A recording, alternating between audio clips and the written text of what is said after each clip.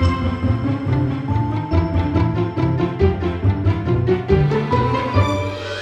Coach Weekly Podcasts presents Coaching Laid Bare with Lisa Bird Burgess and LJ Lewis.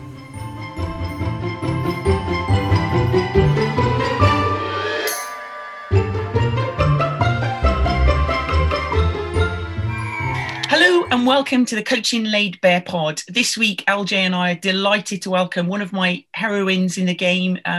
She's been around ever since I've been starting to play rugby and achieved so much in the game and is still achieving. And we're delighted to welcome Carol Ishwood to the pod. Carol, how you doing? How's it going there in sunny Leeds? Fine, thank you. Lovely to be here with you and LJ today. So yeah, looking forward to having a chat. We're just delighted, and LJ, I can see LJ grinning from cheek to cheek there. LJ, morning, hey, LJ. How's it going? Yeah, good, thanks. How are you guys? You okay? All good. All good, thank you. I just want to tell you guys just a little bit about Carol Ishwood. Carol Ishwood, OBE, just what an amazing woman she really is. And I had the pleasure of knowing Ish way back in the 1980s when she first set up a team at Leeds University, and we're going to explore all that. But just to give you a little flavour of what she's done, really, she captained the Great Britain women's team in the inaugural game versus France. I've many happy memories of that day. The founder member of the Women's Rugby Football Union. Captain of England in their first international game against Wales, of which I know well because we played against her there. Against you? Yeah. Yeah, absolutely. Many happies of that Pontypool Park day. Love that. She's had a variety of coaching roles from youth, women's premiership, regional, divisional and England, emerging in the national squad. First woman to achieve the RFU Level 3 Coaching Award. Performance Director of the RFUW. Awarded an OBE for services to women's rugby. World Rugby Personality of the Year in 2008. Hall of Fame, one of the first 6 women to be inducted into the Rugby Hall of Fame. RFU Board Member, RFU Women's Integration Board Member. The Women's Sports Trust Award for Outstanding Contribution to Women's Sport in 2018. And Ish is currently the consultant to World Rugby for the Women in High Performance Coaching Programme, of which myself and LJ are part of. And we're, just honestly, the work Ish has done, and like I say, continues to do, a huge, massive inspiration, an incredibly modest woman, and certainly one of my heroines, like I said. So Ish, I know you'll absolutely be cringing and hating everything I'm saying here, but thank you. I'm so glad it's not on camera. Actually, I haven't told you that, no. Yeah. But honestly, what you've achieved is just phenomenal, and I know you don't often give interviews, so LJ and I are delighted with this scoop to actually get time to talk to you and find out about all your wonderful stories and what you're doing for the game. So thanks. Thank you. Oh, it's a pleasure. Els, how are we doing? I bet you can't wait to get chatting in there. Yeah, no, I'm very excited about today. Not only do I have the pleasure of working with you, Bird, all the time, today I've got 2 legends of the game to, grill and hear fantastic stories from. So, yeah, no, very excited, and also really looking forward to talking a little bit about kind of where Carol wants to see the coaching going and stuff like that. Especially because myself and Bird, we know what we've been experiencing has been really great. So yeah, there's lots to get through, Bird, hey? Absolutely. Let's get on with it then. So Ish, take us back to 1981 when you first set up a women's team at Leeds University. What was it like to be a women's rugby player back then, and how hard was it set up and get people to take women's rugby seriously? Yeah, thank you, Bird, and thanks for that introduction. Yeah, look, it's really interesting when I look back to 1981 and think about the game. Then there wasn't, I was desperate to play rugby when I was a kid and wasn't allowed to. Wanted to play football, rugby, cricket with the boys, and you weren't allowed to. So one year I went hot picking one summer when I was at the university and met somebody from Sheffield University, Christine Kenrick, who ended up helping set up the Sale women's team. And she played rugby, so I was like, oh, blimey, this sounds great. I went down, played a game for Sheffield. Would you believe I got shoved in the second row? Did they give you platform shoes? No, but I sort of managed. And anyway, so when I got back to Leeds, I thought, right, that's it. I'm setting up a team. And I had some mates I played a bit of five-a-side football with, a couple I was doing judo with, and I put a notice on the men's, the rugby union notice board in the student union, and it was amazing. I got loads of people signing up, loads of women signing up, but also two of the rugby lads put a note on going, "We'll help coach you if you like." And honestly, those two guys were brilliant and ended up coaching us for a long time, and for all the right reasons, can I say, as well.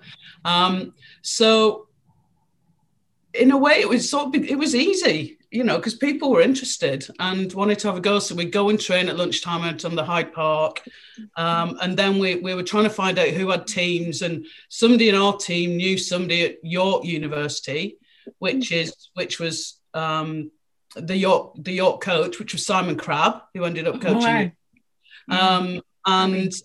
We set up a game against them and had our first ever game against York, and then against Hull University, and then we came to the Loughborough tournament. So that was our first sort of season, if you like, just to even be able to get out there and play. And we had some good athletic people. So actually we were pretty good from the start, although, we were the shortest team around for a long time, I think. After starting in various, I did start in the front row, and then they moved me further back because my hands, they said my hands were too good and I needed to get out and be involved in the game more. But yeah, that was when the two lads, Ian and Mark, were just brilliant in terms of supporting us and helping us set the game up at Leeds and get our fixtures and develop the game there. Because there wasn't any real structure then in terms of, it was a case of ringing up around who's playing, can we have a friendly against you? I mean, things like insurance, travel, there wasn't any of that, was there? It was just like, what kind of kit did you wear? Things like that, just so people can get a flavour. Yeah, I think we just, Ian sorted out borrowing the men's kit, which was probably still wet and stinky from the day before. I can't even really remember that. We have to buy some rugby boots. So we all went off buying rugby boots and stuff. And we'd borrow the Union minibus or whatever. That's what I remember. And off we go. And you would talk to the women at York, and actually a lot of the York women were the ones that, with some of the Leeds women and UCL, ended up setting up Finchley and then Richmond. So that's where that started. So the kind of, it was in university rugby before the actual clubs were set up, or were absolutely the only club side was Magor Maidens in Wales, in Welsh Wales, and so they were ahead of the game because it was actually in a rugby club. It was, and I guess the one thing we all thought was, we've got to hang on to this for as long as we can in terms of playing at the university, because once we left, we won't be able to play. But what we all did was say, well, actually, we're not prepared to give up. So that's when we started knocking on people's doors and saying, actually, we'd like to set up a women's team here. We've got 5 or 6 of us, and we'll do some fundraising, et cetera, et cetera. And that's what happened. As the women left university, wanted to carry on, they started to hound men's rugby clubs and become part of their rugby club and set up women's sections. So, you must have had an incredible group of women there that went on. Can you just give us a little flex? So you actually went to London, didn't you, after you'd been at university? Yeah, so right? There's a few years there in between. So set up the team at Leeds, and then I think it would have been that second season then that UCL came up and played a game and stayed overnight. Carnage in the pub. The guys had to leave because we were doing songs that stopped the shows. So they were like, oh no, we haven't to listen to any more Oliver. I'm out of here. So we had a fantastic night with them. That's when I met people like Debs Griffin, Kate Hindle, wow, Sheila Welsh, Barry Welsh. And so when we were looking at it, thinking about the game, and this is where you got news that, Loughborough have a tournament, you need to go to that, and that's what we'd done the year before. We looked at setting up a governing body, and that's what we decided we had to do. So that's where it started to be discussed around, well, how do we get a better structure? How maybe we do need to look at insurance. How do we have a competitive structure? And so for me, one of the drivers was don't just want to play friendlies, we want some sort of tournament so we know who the best team is. So we were already starting to get there with that sort of thinking around the game. And that's when a small group of us from a number of different sides, and a few of us who'd been on a rugby tour with ostensibly UCL, but ended up with about six universities being represented. When we decided to look at having that first meeting, we just wrote to whoever we knew was playing and said, right, we're going to have a talk about how we take this forward. And that's when we had that first ever meeting in the Bloomsbury Theatre complex in Euston. Wow! So can you tell us about that meeting? Tell us about that meeting. So, how many people attended it, and what was the outcome? I can't remember how many attended, but we had a come on, Ish. Yes, you can. One or two from each. I'm going to have to go back through the archive. So we started early 1983. We would have done it because we at the end of that year, once we got all the paperwork together, that's when we actually established the union. So I think me and my mate Risby had been on tour with UCL along with some of the Loughborough girls, the Kiel, the Warwick team, and that's where we got hold of them and said, right, we're having a meeting. It was probably June, I think, and sent out to whoever we knew was playing, and we sat and started talking about what we needed to do and what was important to the game. And Sheila Welsh, who worked for the Sports Council, said, well, we need to set up a governing body. And we'd written to the men's unions, and either hadn't got a reply or had a reply that said, oh, get on with it. Yourselves were not really interested. And so we did. And that's where people like, I think, Anne McMahon helped with the writing up contracts. And oh, yeah, Anne McMahon, yeah. Yeah, Sheila Welsh obviously worked for the Sports Council, so got us a template of what we needed to do. And we spent some time doing that and then established the actual sort of organisation and that first sort of board committee at the end of the year. And I missed the meeting, and I remember I rang up the next day. I was at the bottom of the street with some 2p coins in the phone box because I was still up at Leeds and they'd had the meeting in London and I couldn't make it. So I was ringing up going, right, I said I'd do a job, what have you got me down to do? And they said, well, everything's set up. The meeting went really well and you're the new secretary. And I went, oh, gosh, I'm not very good at shorthand or anything like that. They went, no, you're the secretary, which is like the chairperson. And I was like, oh, no. So I think the sort of moral of that story is don't ever miss a meeting. You get given the top job in absentia. So yes, so that was the start of the WRFU at the time, because obviously we were for the whole of UK. And that's what I was just going to say. That's just an incredible story. I mean, there's so many stories out there in women's rugby that historically that just haven't been told and are not out there. Yeah. That first meeting, that just must have been amazing. And so the WRFU, that's right, yeah, that was in. So all because there wasn't Wales, England, Ireland. There was none of those other home nations. For all our listeners out there, this was the very first board of rugby in Britain, and of which you were chair and secretary, and you had the top job, having not been at the meeting. So get yourselves those meeting girls.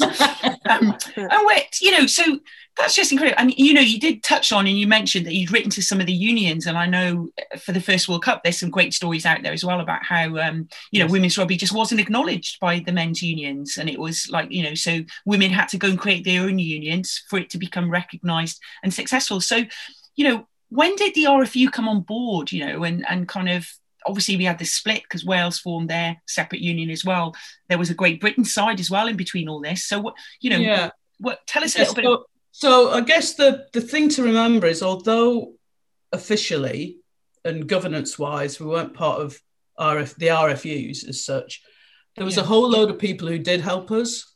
So we can't forget that in terms of not the top level, but throughout the game in terms of people like Don Rutherford and Alan Black and some of the guys who work for and David Shaw. And there'll be the same in Wales as well, who on the ground would support. And actually, where did we get our referees from? We got them from the local societies. Which pitches did we use? We worked with the clubs, and we we were part of a club, let's say, but we were separate in terms of the governance was a bit of a mess, if you think about it, really. And even within back up to IRB, there was always issues around, well, actually, who actually governs the women's game here? It's not part of the men's structure. And that's when I'm saying here, I'm told, UK, GB. So there was that. And I guess there was something around finding our own way in a lot of ways made us stronger. So by the time we did integrate, which I think was around 2012, we'd had those conversations on and off for years. It was never quite the right time. And we were doing, in a lot of ways, especially later on, we were doing quite well on our own with our own funding from Sport England, from Lottery, etc. And so for me, if I'm speaking now about what became the RFUW and then the RFU, that suited us, and it suited the guys for a little while. And also they were going through the whole issue of professionalism and having to deal with that. So in some ways we had a really good sort of collaborative relationships in a lot of ways that was helping grow our game, and we were getting significant funding and support from other bodies that maybe we wouldn't have got if we were part of the RFU. So for us, when we did join, it was the right time and from a real position of strength. And you've probably seen some other unions whereby, it wasn't done necessarily in the same way, where when they did sort of integrate, amalgamate, or get taken over, I'm not sure that they had the same sort of, I guess, control, power, influence that allowed the women's game to grow and flourish for a while. I think it took a while for some unions to really get to grips with growing the women's game and seeing the potential in it. Yeah. Sorry, Elge. I can see. Yeah, I remember that well, actually, Carol, because I was working at the time for the RFUW, because you'd had that funding for the club coach coordinators. This is a long, long time ago. Yes. And I remember the integration, actually, and it was quite an like you say, it was more that actually the timing worked well for both sides, because up until that point, you were quite, the RFUW was doing really well. But then when you guys joined up together again, it was really exciting. And so, for someone like myself who was so young at the time, I say young, then all right, Alice, don't rub it in. But I thought it was just amazing. Do you know what I mean? Like, I saw a little bit of it going on. Obviously, I only knew what I knew from the outside, really. It was a really exciting time. And I honestly now reflect on it and think how privileged I was to even hear little bits of the kind of integration going on. So it was a really exciting time for the game, definitely, from my point of view anyway. So, Yes, absolutely. And I think that was that, and then I guess what's happened is that the key thing is then that the organisation really takes it on and does integrate everything. So the women's plans just automatically get consumed within the plans for the game. But it needs to be managed, and a lot of integration, I've seen it across a lot of different sports.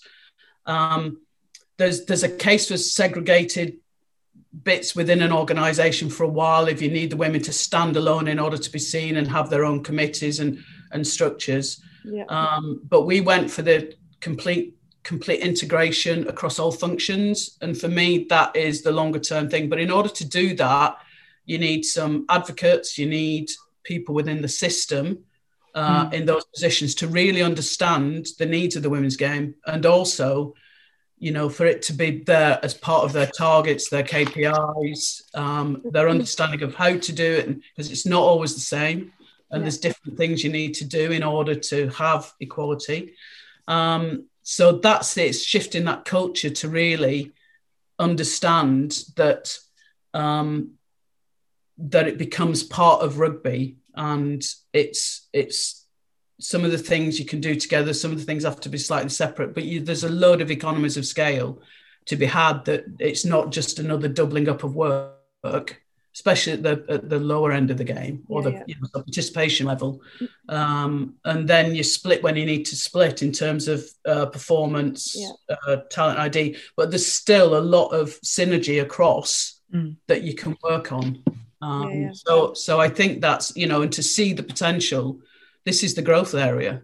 This was the growth area for rugby for the last 10, 15 years, in terms of thinking about numbers of people playing, and certainly across football and rugby, the men's game and the participation there just dropping. Yeah, absolutely. Can I take you back a little bit before we keep going forward, because we've moved off on a bit of a track, but I wanted to ask you really to see if you've got any funny stories or great memories around the time. So you were captain of GB when they played France, which Bird was also involved with you in, and then you were captain of England when you played Wales, when you played against Bird.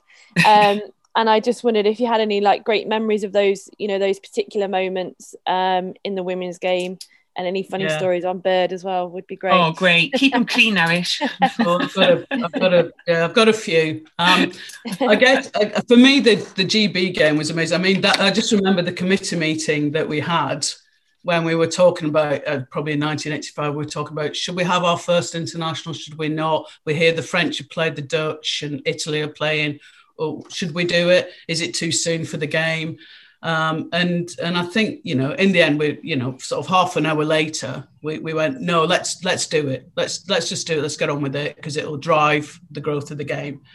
And so we spent half an hour making a decision, then spent the next lot of the meeting deciding what the jersey would look like.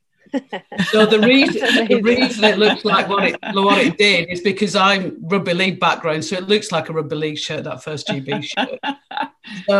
So we spent, and then also you've got to remember that not only were we playing, I was so, when were we, 86? So I was still secretary. So as well as trying to trial for the team, we were setting up the trials and getting sort of selectors and coaches. And this is where I'm talking about, the men's game helping support, where the coaches, we got nominated a couple of really great coaches, and Stefan Cherpak, who sadly is no longer with us, was our coach. And I can't remember his name, Bird, I don't know whether you do, but this big hulking prop from Cornwall called Bob. Bob. Yeah, I know him as Bob. Who helped train us as well. So we were setting up the trials, and then we were organising the French coming over. So on the night before and we all had to go to London because we were playing at Richmond before the men's county championship final, I think. So we were playing at 12 o'clock. So I think the night before the game, the night before the game, we trained at Roslyn Park, and we were outside training. Then suddenly a guy came out from the clubhouse and went, "Anybody call Carol Isherwood out here?"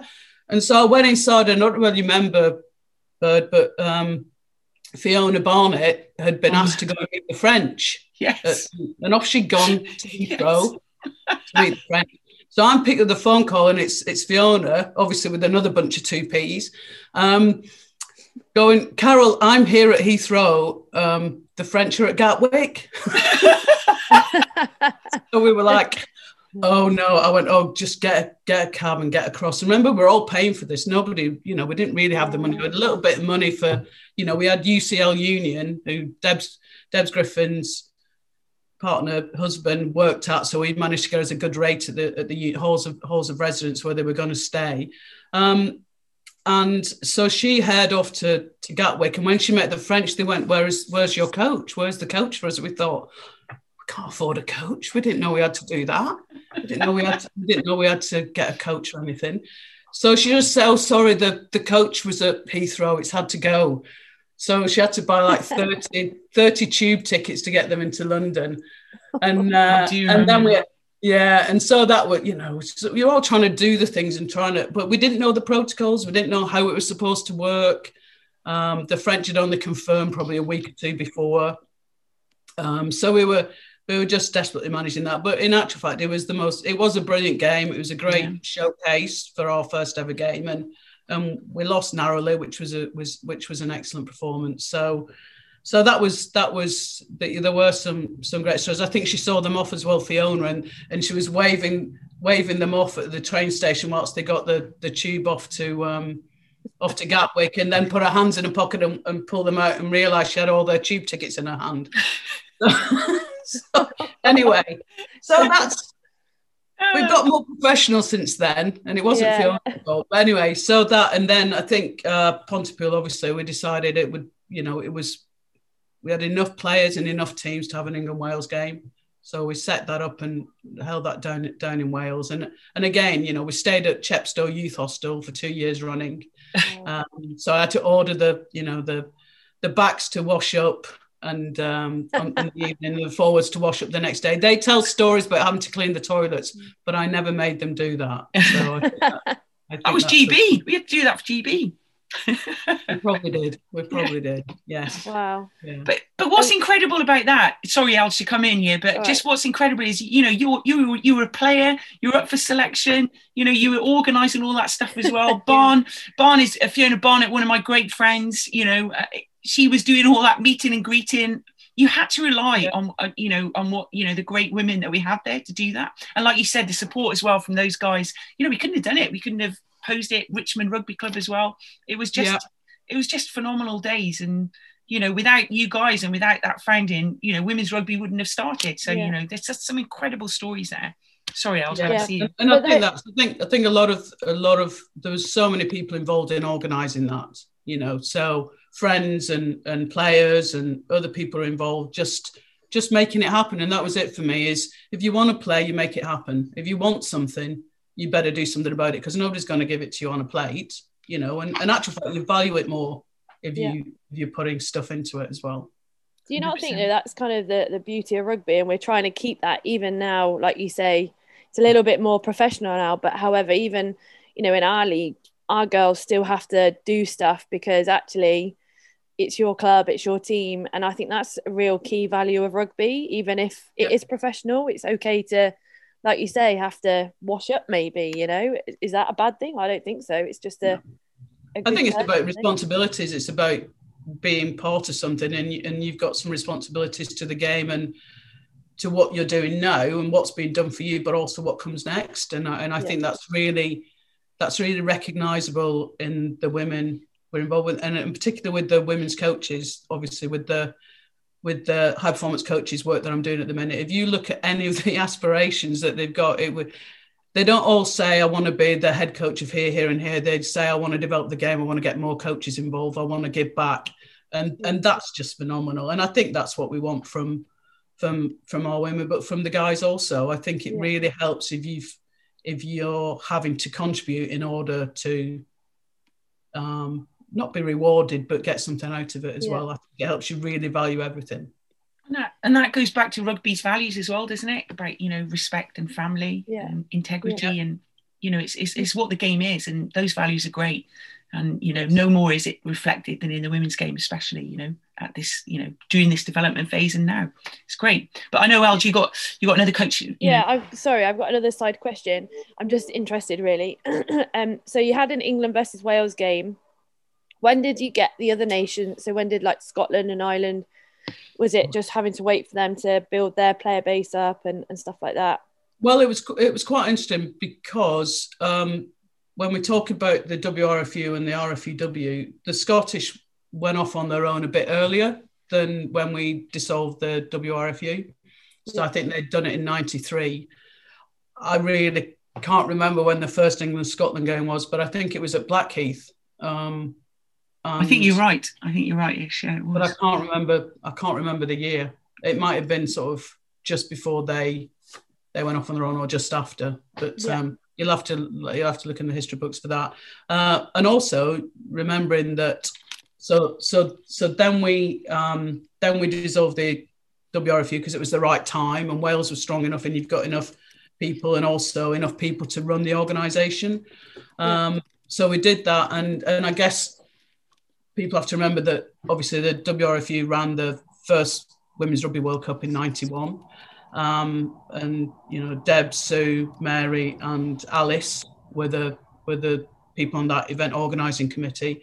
I was busy then dealing again with the England team, because by then I tried to leave the committee and step down as secretary, and they immediately appointed me as a sort of coaching and development officer or technical director. So straight back in, but doing something really specific around that sort of technical side of the game, which was probably my strength in a way. So, you know, the 1991 World Cup was us doing that, and down in Cardiff again with a lot of support from different people within the men's game, but also the city council, etc. And then when the next one should have been held in Holland, and there was a few problems with that, with IRB at the time and Holland, and at the last minute the Scottish women stepped in and ran a fantastic World Cup in 1994. So again, you want something to happen, you make it happen, and they did it in 6 months. So, you know, and again, another step up in terms of quality and performance. So, yeah. Just going back to that time period where you mentioned about moving into that kind of technical director role, that was a voluntary role.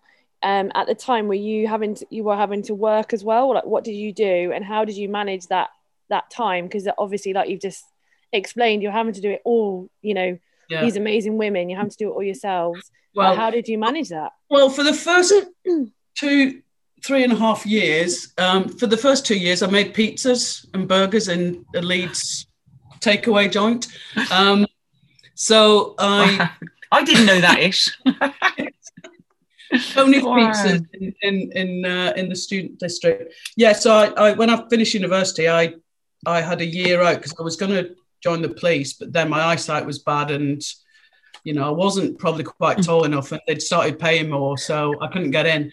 So I had a year out, then did a teaching degree, and then I decided I didn't want to go into formal education. I really wanted to do sort of community education through community and sport. But I couldn't get a job in that initially. And in actual fact, I've been working in a takeaway and in pubs during my year out and during when I was doing my teaching certificate stuff. So I just stayed on as the manager of this pizza place in Leeds, and made pizzas whilst I helped set up the women's helped set up and develop the women's union. And then after that, when I moved down to London, I couldn't get the job in community sport I wanted. So Deb's husband Chris, who worked at UCL Uni, got me a job in the student cafeteria. So I was making food for 100, 200 students at lunchtime, whilst again, you know, playing and doing women's rugby. But eventually, I got the job I really wanted, which was the first part of what was known as the Action Sport Schemes, and so I am in history books. Around that, and got a job with Westminster City Council on one of their estates, and then when that scheme sort of was stopped, the Westminster City Council took on a small sports development team, and I became head of that sports development team. So we started off with 4 members of staff doing community sport, and by the time I left, I was up to about 35 members of staff. We had an old youth centre that we'd redone through lottery funding, which was still there, Mobley Sports and Education Centre, and we ran the Duke of Edinburgh Award scheme, and we did loads of sports events. So I spent 10 years with Westminster City Council doing what brilliant outreach work with the people you should be working with to try and get more people involved in sport. So that was, as I say, so that was a real sort of allowed me to work flexibly to be able to then be involved in rugby and the sort of crossovers between sports development, writing sports plans, etc. In terms of rugby as well as Westminster City Council, we're all sort of doing the same sort of transferable skills. So that's probably a long-winded way around say from pizzas to Westminster to you know, getting more people involved in sport. So for me, that's a massive passion. And during that period as well, I presume that's when you also did your level 3. You were the first female to do the level 3. Yes, I was during that period. Still at Westminster. Yes. So, can you remember what that was like? Can you remember how being one of the first females to do it, what it was like on that course? Yeah, it was great. So I think there was 98 of us nationally. So they split it into 2 courses.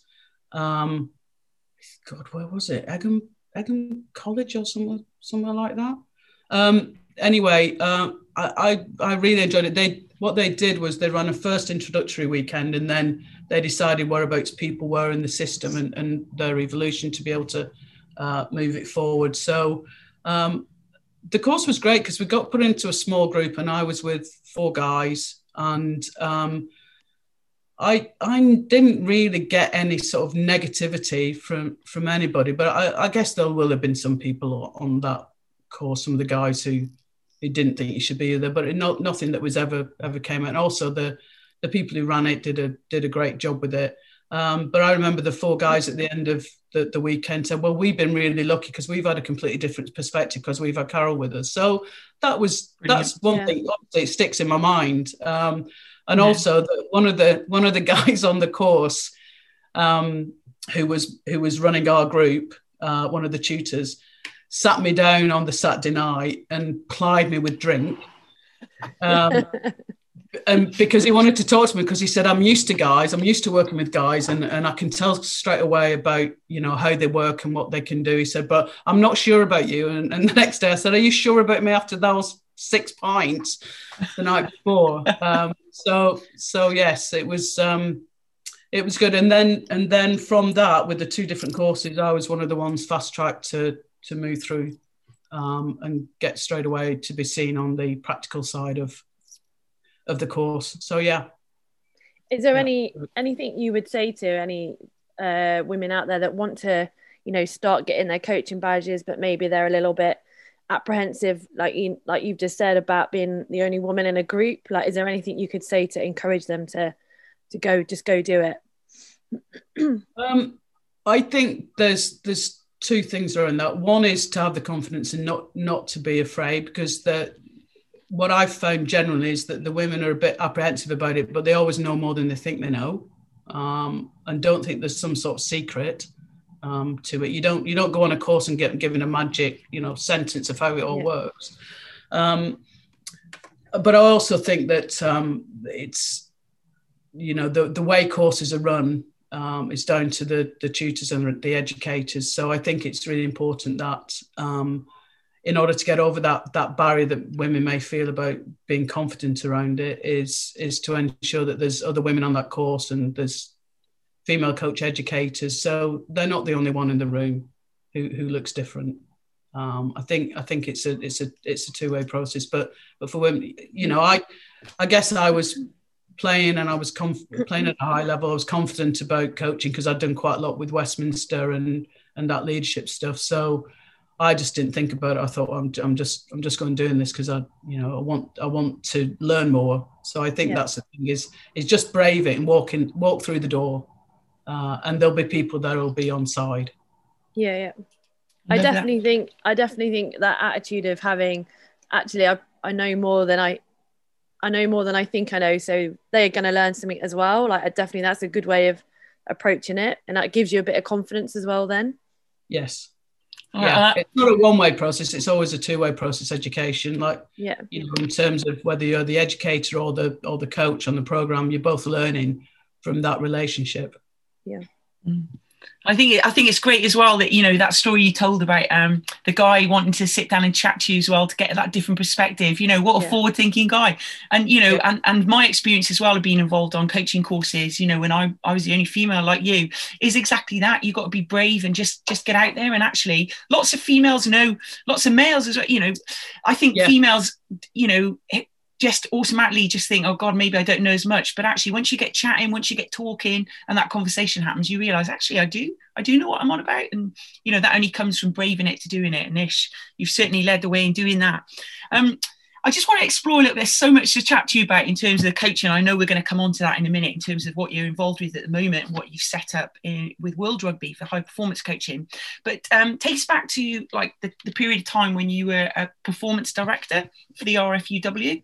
Kind of what changes or what did you implement there? And what were you kind of most proud of achieving in that role when you were performance director? Yeah, I guess we were fortunate that we could, once lottery funding got opened up for revenue projects as well as capital projects, which are around buildings, so we could use it for people and programs. We were able to apply for that, and I was in a position to, having written all the other plans we'd ever had for RFUW, WRFU, and getting some of that funding from them for the different elements we wanted to do, going in and then being able to professionalize with a large P what had always been a professional operation. I think with England, I think it had already been a good setup, and the players for me were always professional with a small P. So I think that was a great base to build upon. What it did allow us to do, and again, we only initially got 6 months of funding. So I left my job at Westminster, applied for the rugby, for the performance director job, and it was always only ever going to be on an interim basis. So we got a certain amount of money, and we're able to very quickly make a difference, considering the World Cup was coming up in 5 months. The first Women's World Cup. No, this was 98. Oh, 98, sorry. Yeah. Yeah. World Cups, yeah. So I started just at the end of 97, beginning of 98. Is that right? Yeah, that's right. And what I did initially was I went to talk to, and this was a really good learning for me, is I took the time to go and talk to a few key people, and ask them about what they'd done. So, oh gosh, Jeff Cook, was it Jeff Cook? I'm just forgetting names now. But the person who'd been in charge of England in 1987, who then went to National Coaching Foundation. If I've got his name wrong, I feel terrible. But anyway, I went to talk to him about what he'd done, and he sort of said, you have a vision, and then you grow that with a small number of close people, and you get them to amplify the vision, and you sell it to people, and you take it forward. And some of the other people I went to speak to were people like Stuart Lancaster, who was working at Leeds, who was always open to just chat about what they were doing. And Stuart was always a brilliant supporter of the game, and was the first to open up when we wanted to put women in with their academies to just train strength and conditioning, then do sort of schools of rugby stuff. It was always well open to it. So I talked to him, and then the other person I went to see was fitness guy.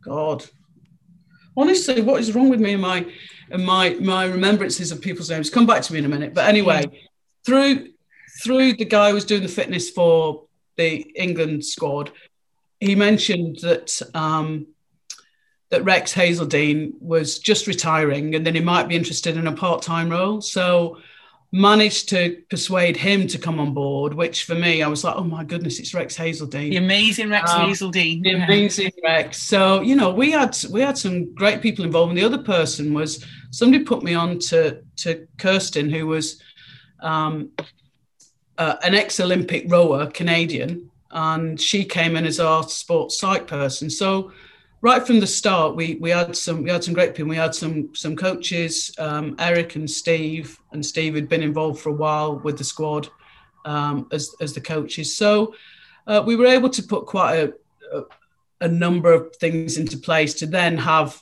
a pretty good performance at the World Cup, but nobody was going to be on the same level as New Zealand, who came out of nowhere. Well, we sort of knew what we were going to face with the year before when we'd gone to New Zealand and got whipped by them. But to at least start to know we could compete with them for the first 30 minutes of the game in the semi-finals. But after that, we needed to be fitter and better at everything we did. So I think that was the start of that. And then from then on, everything I did and what I'm most proud of is probably developing a culture of performance standards and developing that with the team, with everybody who worked within it. For me, workforce development is one of the most crucial things. So having the culture and having the workforce really buying in and involved and owning what you're doing And I guess I wouldn't have even called it culture development then. I didn't know as much about it as I do now. But for me, taking that group of people with me to really develop the game and develop our systems and structures. So looking all the way from talent ID to talent development, to the structure of the squads, to the support services, to the training and competition programs, so that everything we did that we reviewed regularly. So it's always continuous improvement, and always, is it going to be enough to beat the best? So is it going to be good enough to beat New Zealand? Okay, we've just won that game. Would it beat New Zealand? And will it beat New Zealand in where they're going to be in 2 years' time? Yeah. So for me, there was always that stuff. And one of the best stories for me, talking about what we did and the plans we had and how we drove that development. We had to go back to Sport England, UK Sport, for the lottery funding after the sort of 6 months were up. And so I had to write the review and the new 4-year plan as to what we would do and how we would do it. And remember, we'd come third. So, as far as they was concerned, that wasn't really good enough. So how we were going to rectify that. And one of the best quotes I had, and which I used on the review report, so I had a picture of the England squad, and across the front I had the quote from Paula George, from what they'd all fed back, and it said, the lottery funding is crucial. If we don't get it going forward, then the future will just be a battle for silver medals. And I didn't really need the rest of the report. It just told the story. So here's the detail, but that's the pitch. It was absolutely brilliant. I couldn't not use it. So for me, I've learned a lesson about always trying to sell, information in a real bite-sized way, with pictures, with quotes, with a few stats, as well as the detail of, that you've got to have in behind the story. Did you, while you were like developing this and looking at pathways and talent ID, did you look to the men's game and think, because obviously they had just gone through that transition of amateur to professional, and did you look at them and think, actually, we need to take this from them and do the same, or actually we need to go off on a different tangent? Mostly, I think I wanted to use the structures but that they had within the men's game, but only if they were appropriate. Yeah. And for me, they weren't always. No. So there were a lot of things that we did differently. I looked at a lot of different sports. I looked at different countries. And if you're remembering as well, this is when all of our sports were getting lottery funding. So they're all looking at how to do things differently and better, and talking to other performance directors. And particularly somebody like Chris Spice, who came in as performance director for the guys, who'd been involved in Australian hockey and in GB hockey. When he came into the RFU, he was a great person to chat to and to think about how to do things differently. So I think we always try to do things in the way that suited the women's game, but try not to reinvent the wheel, and to use the structures that were there for us, that would help us meet our targets and, grow the game, grow the standards, grow the workforce. Do you, sorry, I've got another question on that. Do you think, or maybe I'm putting words into your mouth, do you think like having the base of the game, the pathway, is that the route to keeping the top end, getting us away from that second place? Like, do you think that's kind of the key, or? You can't do anything without the base. They're both, interdependent. The top end helps drive growth and helps drive standards, and the grassroots is the thing that holds it all up. I think there's for me, it's a bit of a misnomer when people say if you've got a big participation base, then you're going to have great performance. You don't. You can have a really flat pyramid. What you want is a really, a strong base, but have the tall pyramid, by making sure that at every level you've got the appropriate competition, training, workforce, especially coaches, support services that help at every level, that make that pyramid a tall pyramid. So your top end is world class. Yeah. And I think so it's not always about growing the base. In order to be a better performer, you've got to have the really good systems, structures, processes in place that help drive that elite performance. Yeah.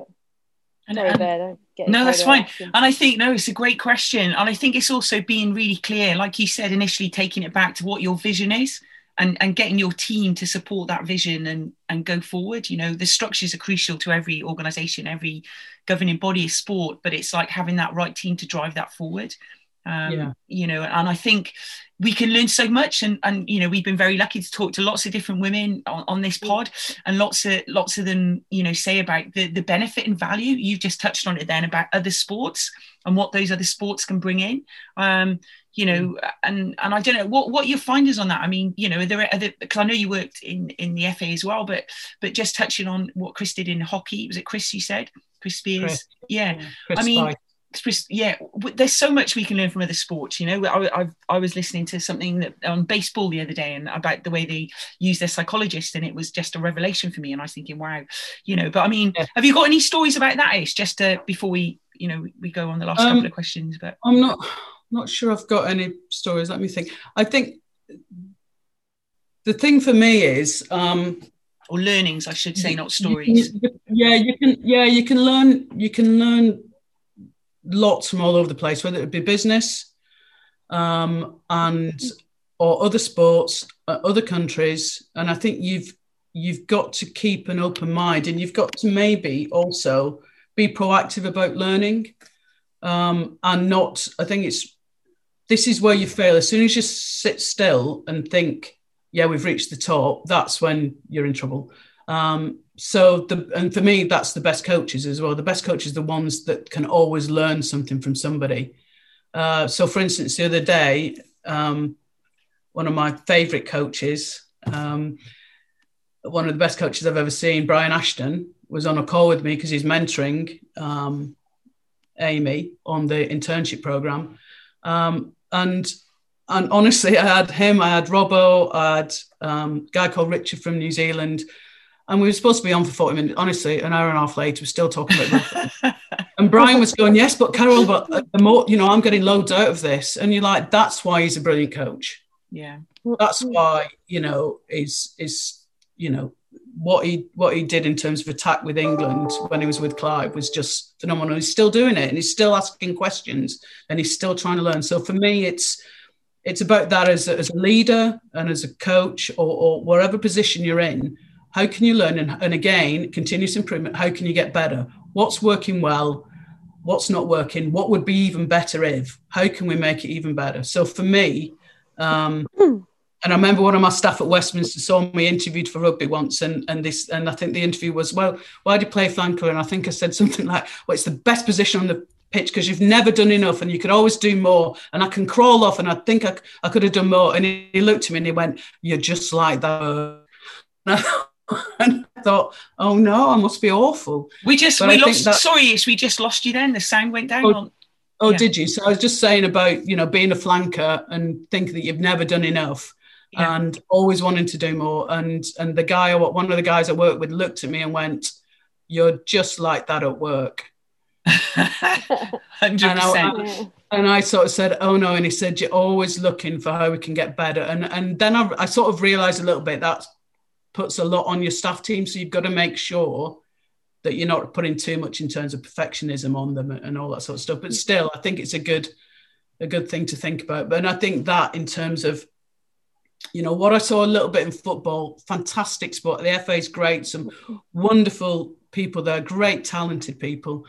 But in some areas that I saw, some of the places I worked in, because it's so big, they don't have to look outside. Do our own courses, we do our own this, we do our own that. And, you know, the better, obviously, top level, you know, they will be talking to other people. They will be looking at other sports. And I know Gareth Southgate does that. You know, he works with other top performance coaches, etc. However, in some areas, they don't look outside. And I think they really lose that. And you just get stuck in your bubble and you don't ever get any better because you just know what you know and what you were taught and what you've seen in the system. So I think it's really important to look outwards and to explore other things. Wow, there's some great golden nuggets for any of our young coaches listening to this. And in fact, not just our young coaches, LG and I have been making notes throughout this whole thing. Ish, that definitely sums you up as a person and what I know of you. You're just always looking to improve and always looking to help and assist others. And yeah, phenomenal, which kind of leads us on to, I know this question, I know LJ and I are most probably fighting over asking this one, but at the moment, you're a consultant at the moment for World Rugby. And you set up the women's high performance coaching program, which is just phenomenal. And certainly I've learned so much as a coach that's been involved in the game a long time and is forever learning. And this has given me a different platform, different eyesight, to see so many females across the world, literally across the world, in every corner of the world, which is just phenomenal. Can you tell us a little bit about that program, how it was set up, what you've achieved so far? And I think we'll just bounce around some questions on that, just generally. Yeah, sure. So 2018, I decided I needed a break from working. So I decided to leave the FA and take a little bit of a break and to look at moving back up north, and cashing in on my house sale down there to have a property up here. And before I even finished, Katie Sadlier, who's the general manager for women's rugby at World Rugby, said to me, "Oh, so you're leaving the FA, so I've got a project for you." And I said, no. I'm having a break. I'm going to Mexico for 6 weeks. I'm just chilling. And she went, okay, it's women into high performance coaching. And I went, oh, damn you. So I couldn't not do it. I said, oh, okay, what is it? She said, I'd like you to do some research and write a report on the situation, because I've done this audit and there's only at the Olympics and at the last World Cup, there's only one female head coach and only 3 other female coaches involved in either of those. So I really want to understand why and what we can do about it. So that was, for me, obviously, I couldn't turn that project down. And so I did research and I put together the report that went to the Women's Advisory Committee. I went off to Mexico, still went, and it went to the Women's Advisory Committee. And within that, there were a number of, I guess there were some findings in terms of the research and the issues and the barriers that are across all sports, not just rugby.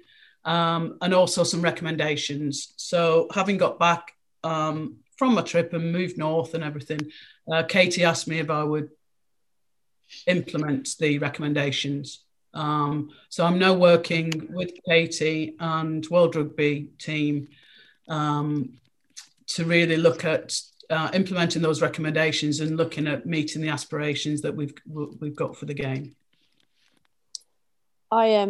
I just want to jump in and say I'm really enjoying the process that we're going through.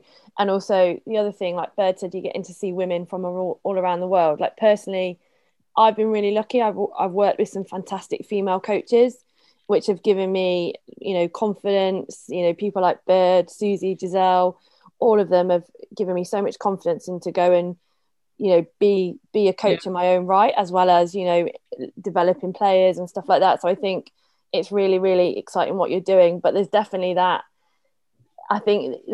something out there in coaching at the moment where we need to help women feel confident. And, I've just gone through the process of having my own family, and that was quite challenging because at the same time I went on my level 4 and there were things that I had to go through in that moment in my life where I was desperate to be on that level 4 because I was like, this is my only opportunity whilst 6-month-old son, having to lock myself away while I'm breastfeeding.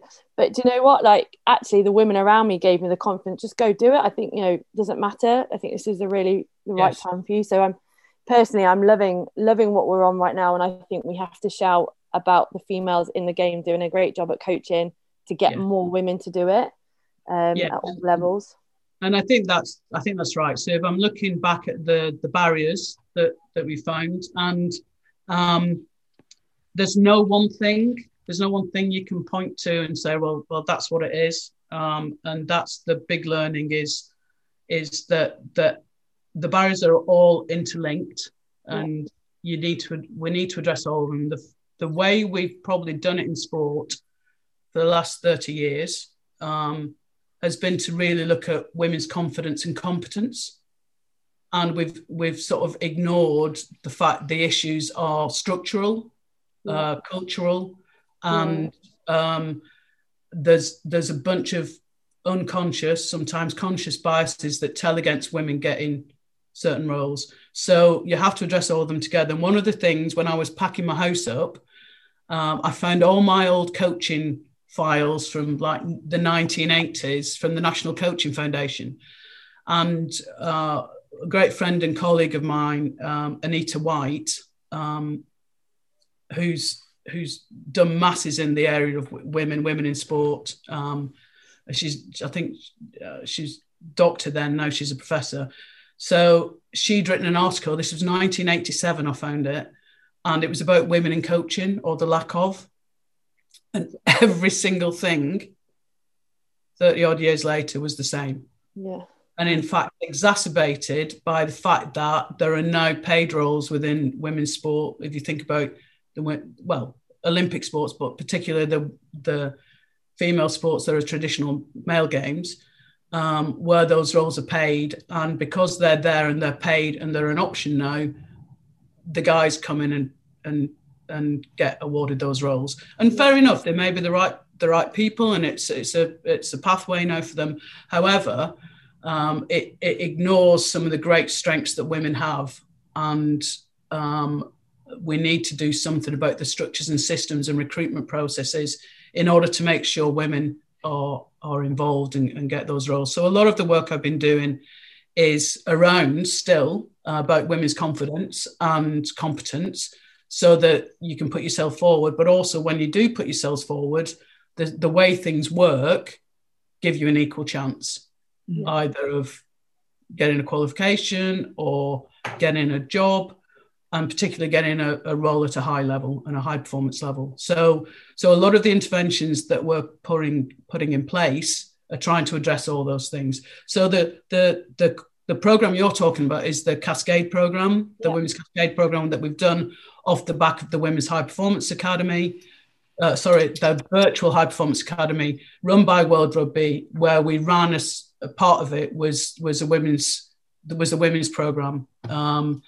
So from that, we've developed the Cascade that would then involve more women, but also being led by the Gold Group coaches who were on that Virtual Academy program last year, who are more than talented enough to facilitate the conversation. So it's allowed us to cascade, and that's why it's called the Cascade program, to cascade that information and the learning down to the next level of coaches for yourself, LJ, on the database that we've got, that we set up. I set up right from the start, but also we've opened that up to the regions. So we initially set up a database, which was for the top sort of what we'd say 14, 16 unions to nominate the top level female coaches that you would consider high performance.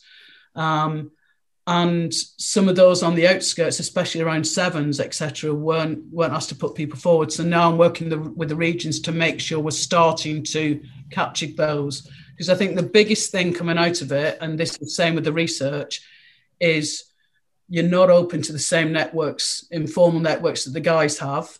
And we've got to build the women's sort of social capital networks. And I think coming out of everything that anybody says is actually it's the biggest gain is being part of something. It's not just the technical, tactical knowledge again. It's actually being part of the network and now knowing that we're part of something, and also you can ring somebody else up and have a chat about it.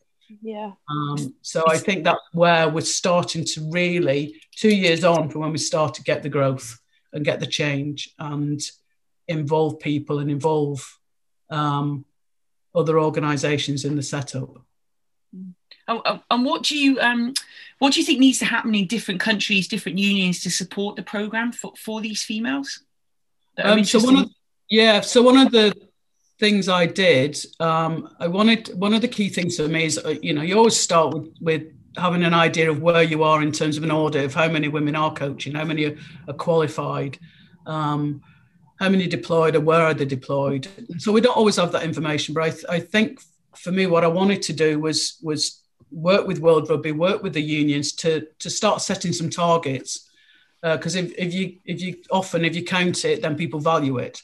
But what we've got to make sure is that we count the things we value, not value the things we can count. Does that make sense? So, just because you can count it doesn't make it the right target. So I really wanted to work on active coaches, not just around the qualification. Qualifications are an indicator, but we really want to know active coaches. So we're working on that at the minute with World Rugby to look at how we can do that and how we can make sure we capture those. So you start with the targets, but at the same time, what I didn't want to do was for us to try and implement and drive targets with unions and with regions without giving them the support, guidance. So I wrote a toolkit, the Women Coaching Rugby Toolkit, that was launched around this time last year. And it's based, even that was let's not reinvent the wheel. I got the permission from, it was the SCORE program from the EU, done through the Erasmus Foundation, that was written by UK Coaching. So I got permission to use theirs as the base, and I wrote the toolkit from that, and I rugbyfied it. So I put case studies in from rugby. I amended it to make it accessible and understandable for rugby, if you like. And within that, it talks about how you may want to do things differently to try and get women into coaching and what you might have to do. Quite honestly, you could do this with any workforce that you were targeting that was low participant. So you could do it for referees, you could do it for sort of administrators, etc. It's just thinking differently about how and what you do. And certainly within that, it's around how you get more women into coaching, how you ensure they go up the pathway themselves. So what's the pathway for them? And you don't need a separate pathway for women, but you need to make sure that every area of the coaching pathway is open for women and what's getting in the way. So really understanding that. And, recognizing that some of the issues that get in the way for women getting right to the top, or maybe not being able to attend a course, or the fact that they've got childcare responsibilities, they've got family responsibilities. There's other things that get in the way. There are, I guess at that top level as well, trying to shift the idea that, and often players will say this, and international players, well, he's got to be better than her because he coaches at Super Rugby or at a Premiership club, and she's only coaching women's game. So what does that say about the value that even players place on the game? So we've got to really look at what are the competencies you need as a coach, and you demonstrate them by being involved in this setup and this coaching, and also, what's expected of coaches as well. So there's a whole range of things that we've got to do, but a lot of that is addressed in the toolkit in terms of, looking at recruitment practice for unions as well. So within that, hopefully the unions are starting to look at it and think about, they don't have to do loads, but just have a plan. Have a plan. Where are you? Where do you want to be? And how are you going to get there? And here's the 2 or 3 key things we're doing. So, for instance, on the back of the toolkit, and the work we've been doing, Martin Bassano, who's the sort of training education guy for South America, he set up a female coaches academy there. So he's sort of replicating what we're doing at international level. Rugby Africa are going to have their own internship program based on what we're doing with the World Cup. They're going to be doing that with some of the coaches, and part of their process is being involved in the Cascade program. So good practice can filter down, and you can amend it to make it what you need it to be. So I guess, and then it's the unions looking at what are they doing internally to really drive women's involvement and to ensure that women are profiled and women coaches are profiled so that, you can see it and you can be it. Yeah.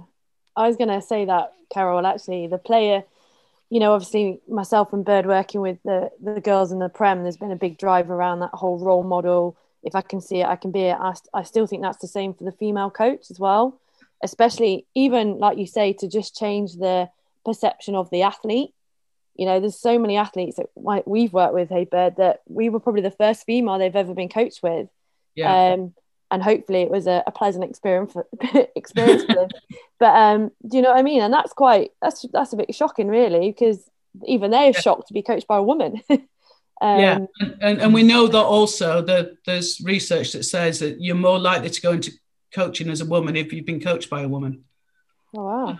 That's interesting. So there's that research there. The other thing is that the key 4 points I have, especially around the internship program, is build competence. So competency of female coaches, that builds confidence in them to then push themselves forward. So sometimes you might need women on the courses, but not for too long, please.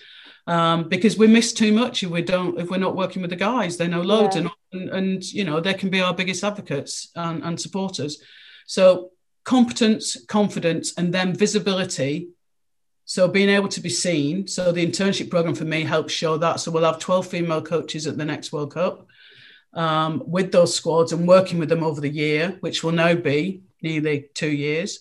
And then credibility. So for me, all those things, you build visibility and credibility because they then get seen by players and by other coaches and by other staff and by other people coaching within those setups. And then we start to just grow that whole thing whereby you're just seen, which is what we all want, to normalize having women coaches. So you're just a coach. Yeah. Wow.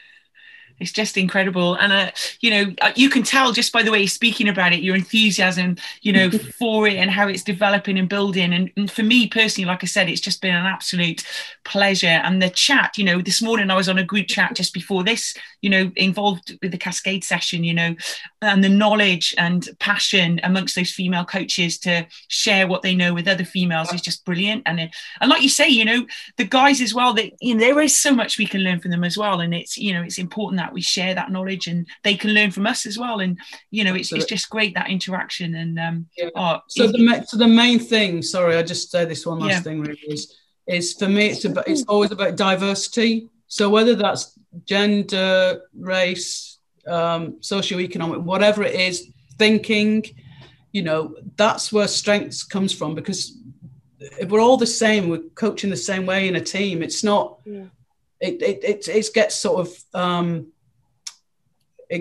not boring, but it doesn't lead anywhere. So you need some challenge, you need some creativity, you need to be different. So the whole drive for me in everything that we're doing is about diversity, diverse coaching teams, diverse boards, diverse practice, you know, thinking about how we do it differently. And that's that whole thing about collaboration and learning from how other people do it differently. And you pick it and you go, actually, I love that bit, or I'm going to do this a bit differently and see what happens for my players. So, you know, we want women coaching in men's squads. We want the diversity of coaching panels to really give our players the best experience they can have. 100%. I'm just thinking, as you're talking, Carol, just thinking how you said about you need to have a clear vision. I can see your clear vision. I really like your toolkit idea, you know, where you said about competence, confidence, and then the visibility. Like, that's such a clear idea. And for me, sitting here now reflecting as a coach, like thinking of your journey, being competent and then confident, I'm probably now trying to be the visible part, because I actually think I'm on that journey. I can see myself in your vision. So cool. Yeah, it's really cool. Yeah. Oh, it's great. It's been, honestly, we've been chatting away here, and I could still carry on chatting for the rest of the day. It's been absolutely brilliant. And what, you know, like I say, it's just so exciting to see where this is going to go. And of course, I didn't even think about it, but you're right about those interns as well. They've got like an extra year now, haven't they, with the national squads, which is because sadly the Women's Cup, for the right reasons, got postponed to next year. Completely agree with that. You know, and that's amazing for those interns as well. What a fantastic, phenomenal opportunity. 12 female coaches. Wow, it's going to be amazing. But thank you so much. It's been absolutely brilliant, and thank you for everything you're doing and continue to do for women's rugby. It's just amazing, and you did deserve that holiday, that little break in Mexico. But I'm glad we got you back. I'm glad we've got you back in the game, because God, it's so exciting talking to you. But we normally finishing with a little quick fire round as well, so we're going to come on to that with Eld. But yeah, I've tried to come up with... Thank you for everything you guys do. Come on, Bird, you've been around as long as I have, and the amount of stuff you've done is quite phenomenal as well. So, you know, we should all give ourselves a pat on the back. So typical Ish, look, deflecting it away from her. We got youngsters like LJ now to take it forward when Come on, LJ. She's in her 6. Yeah. A fantastic coach in the making there, LJ. Great people to learn from, so don't worry, I'm going to do my best. Don't worry.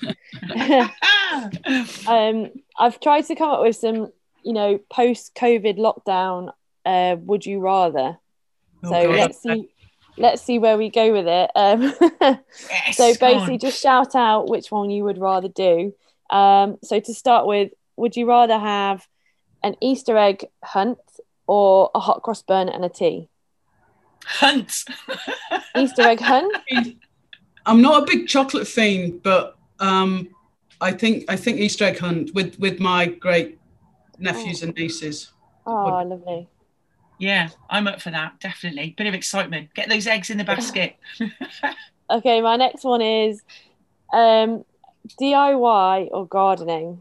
This is probably one that you'd rather not do because you've been doing DIY. a lot of it. Honestly, everything on my balcony that my sister planted last year is dead, and I'm getting it coming around in the next few weeks to redo them.